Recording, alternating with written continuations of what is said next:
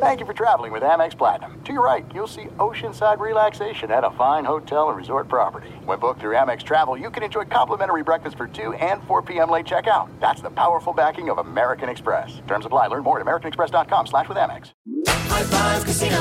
High Five Casino is a social casino with real prizes and big Vegas hits at highfivecasino.com. The hottest games right from Vegas, and all winnings go straight to your bank account. Hundreds of exclusive games, free daily rewards, and come back to get free coins every 4 hours. Only at highfivecasino.com. High Five Casino is a social casino. No purchase necessary. Void where prohibited. Play responsibly. Terms and conditions apply. See website for details at high5casino.com. High Five Casino.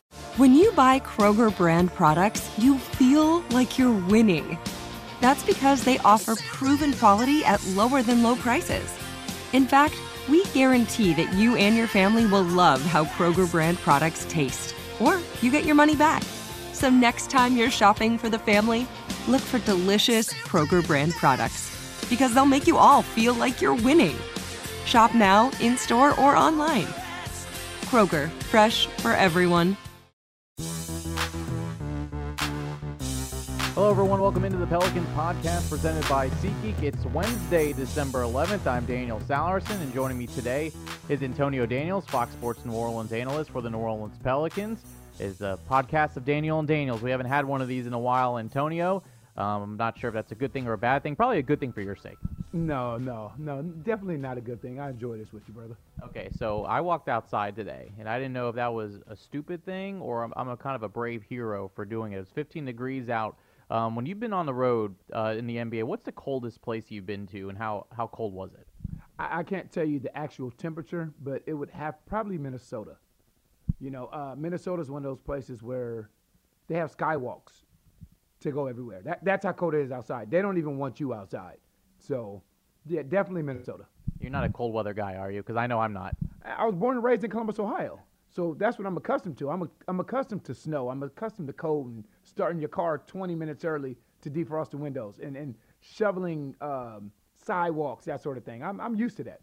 Okay, so I'm being a wuss is what you're basically getting at. No, not really. But since I've moved to San Antonio in 1998, 1999, I am no longer a cold guy. Okay, fair enough. So a lot of staying in these hotels right now, that's for sure. Antonio, when you look at the 9-game losing streak, of course, there are plenty of things that really you can pinpoint as far as what's been going wrong for the Pelicans, injuries, different lineup changes, things like that. But if you could pick out one thing, what would that be? And I agree with you 100%, Daniel. You know, you can't, when you lose 9 games in a row, it doesn't come down to one thing. Injuries are important, rotations because of injuries are important. But for me, it's about the mentality of this team, the way you start games, and also the mentality that you come out with after the half. If you look at these last 3 games that they played, they've been outscored 107-56 in the third quarter. That's pretty significant. And you're not playing the bottom feeders of the NBA. You're playing against really good basketball teams. So quite often, it's about your mentality when you're coming out to start the half. To be outscored 107-56, that means at halftime, when you're coming onto the floor, your focus is not where it needs to be. That needs to change when you're playing teams like the Milwaukee Bucks, like the Dallas Mavericks, and like the Philadelphia 76ers, who we have coming up in a couple days. You're mentioning defense. I think that's been also the main theme during this 9-game losing streak. When you think about the defense, and I think there are a couple things that come to mind, but what's the biggest thing as far as why they're not able to get stops on that end of the floor? Well, I know this is a quiet team by nature, and sitting and watching practices, you know, you and I have had this discussion, and we've talked about it at length. Communication is important. You know, I don't care what level of basketball that you're playing. Communication is the most important thing because you're going to make errors. You're going to make mistakes defensively, but communication will solve a multitude of mistakes defensively. And if you don't communicate, there's nothing to cover up those mistakes. So, again, we're not playing the bottom feeders of the NBA. You're playing really good basketball teams with really good players. You have to be on point with one another and be able to communicate and talk to defensive situations. And right now it's not happening. Does it start with also stopping the ball? I feel like that's been a huge problem for the Pelicans. That puts a lot of pressure on the bigs down the stretch. Well, a lot of this comes down to the point of contact. When you talk about pick and rolls and you're talking about guys turning the corner and any kind of screening action, again, if you're talking through it, you can work yourself through it. But if you're just mental telepathy and that sort of thing, to assume that your teammate knows what you're thinking about, that doesn't work. You have to talk through certain situations. And a lot of times in these Pelicans pick and roll defensive situations, they're getting broken down at the point of contact. What's the longest losing streak you've been a part of in your career? If you'll remember the games, kind of what goes on in the locker room with players as far as how to get out of it? Is it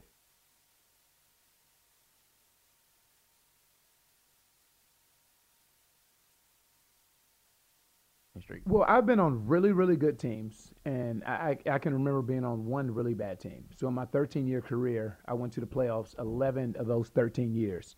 My rookie year was a bad season.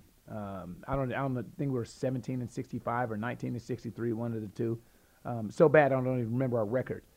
But and it's a lot of different things that go through that locker room when you're losing. And I think that is to cut out the outside noise, to cut out the white noise, and also realize and understand that you guys control the outcome. You can't continue to listen to everything that's going on the outside, what people are saying, what people are thinking. And this is the difference. When I went through my losing streak, there was no social media. So you didn't have to hear it from everyone. But honestly, it's not important what everyone thinks about this team. What we think, what the media says, what fans think, that's not important. What's really important is the mentality in that locker room and what they feel about one another and what they had the opportunity to accomplish. When you talk about a quiet team, how much does that affect a losing streak like this when you might not have a guy, or if they do, we don't know about, as far as being that guy that steps up and says, hey guys, we got to figure this stuff out? That's tough. That I think that's the most difficult part here, is when you look at this team and you start to think, who could that guy be? Who could that guy be to come in the locker room? And I don't mean this the way it comes out, but to be a jerk. To be a jerk. Because the thing about players is this. They'll always respond to each other's voices better or more quickly than they'll respond to a coach's voice, because they always hear a coach's voice. It's different when you get called out by one of your teammates. When you're not doing your job and one of your teammates comes in and holds you personally responsible or accountable, you feel a little different than the coach saying something.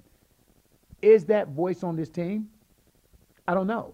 I think there are a few guys that it could be. J.J. Redick, you look at his resume and what he's accomplished. Josh Hart, you always get credibility when you're playing hard, regardless as to what the stats may say. If you go out there and you're diving in the stands and taking charges and all these, you have some sort of credibility there. So I think it's different guys there. That obviously Drew Holiday, with the resume that he has, being the longest tenured New Orleans Pelicans player. But whether or not these guys can do it, or they can just come together and pull out of it themselves. So it's easier said than done. And this is not fun. You think you and I, we talk about it quite often, losing 9 games in a row is not fun. And if you think it's not fun for you as a fan, or you think it's not fun for us as an analyst, think about how you feel about being engulfed in it as a player. And it's not any easier tonight as you face the 21-3 Milwaukee Bucks, 15-game winning streak, and they are just tearing opponents apart, averaging almost winning by as much as 14 points per game, basically. I thought the Orlando Magic did a pretty good job. I was talking to one of their guys, one of their broadcasting crew, and they were talking about how they gave it their all and they still lost by 9, but they thought they played a pretty good game. Besides the obvious and Giannis Antetokounmpo, what stands out the most about this Milwaukee Bucks team right now? They're very well coached. Mike Budenholzer, who I was blessed to play under with Greg Popovich while I was in San Antonio, has brought that culture, that San Antonio culture, now here to Milwaukee. And what really stands out about Milwaukee is something similar, and I said the same thing about the Dallas Mavericks. You can look at their star, and their star is fantastic. There's no ifs, ands, or buts about it. MVP last year, MVP frontrunner right now. But look at the pieces around him. The same way we talked about Luka and how great he was, but it was the balance of that Dallas team that really hurts you. And when you look at the Milwaukee Bucks, you look at Giannis Antetokounmpo, and then you look at some of the pieces that are around him. You look at the Eric Bledsoes, the Chris Middletons, the Lopez brothers, Wes Matthews, a 3-and-D guy. They just brought in different guys whose skill set work perfect with Giannis Antetokounmpo, and they defend. That's the one thing that Bud has brought from San Antonio, along with the culture. is the way that they defend. So you look at their role players, how well their role players play and accept their roles. George Hill is another one. And also just their overall defensive tenacity as a team. So how do you combat a team like them? Because you can say, oh, you let Giannis do his thing and then let everyone else beat you. But when you have so many good role players on that team and all those guys are capable of shooting threes, I don't think that really works against a team like Milwaukee. So how do you combat trying to contain Giannis? Because there's no stopping him, but hopefully you can try to put a dent on some of his numbers. But how do you defensively game plan for a game like this? Well, when you're guarding somebody like Giannis, he's different, and the NBA has never seen someone like this. He's not Luka. He's not James Harden, so he's not going to beat you from distance. I think the most important thing with this team, and it's similar to what you saw them do, Philly do against this team last year in the playoffs, or Toronto do against this team last year in the playoffs, is build a wall.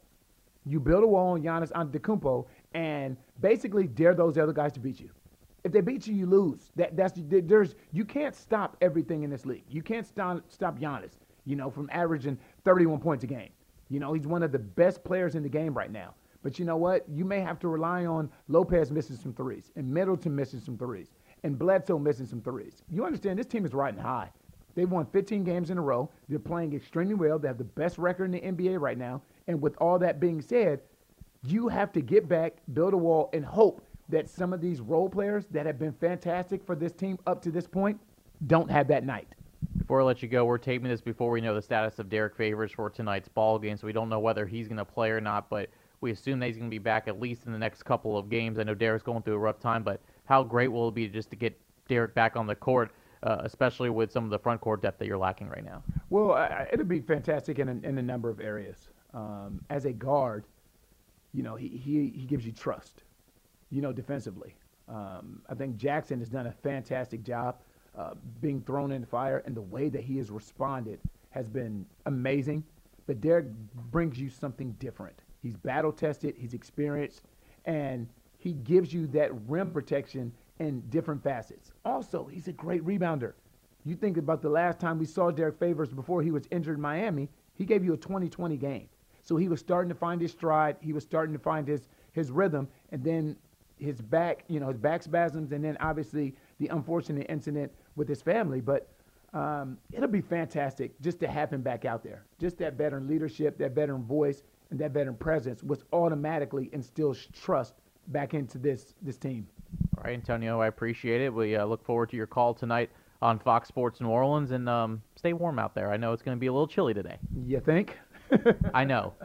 Appreciate it, Antonio. All right, Pelicans and Bucks tonight, 8:30 p.m. Central late tip. It's part of an ESPN doubleheader, but of course we encourage you to watch on Fox Sports New Orleans with Joel Myers, Antonio Daniels, and Jen Hale. Of course, you can listen on the radio, ESPN New Orleans 100.3 FM. Todd Graffinini and myself will have the call with pregame starting at 8 o'clock. Of course, the Pelicans podcast is presented by SeatGeek. Friday's guest, former Pelicans point guard. He had a brief stint. Jameer Nelson joins the program, so we'll talk about what he's up to these days. And also J.J. Redick, who was his teammate back in Orlando. For Antonio and for Caroline Gonzalez, I'm Daniel Salerson. Thanks for listening to the Pelicans podcast presented by SeatGeek.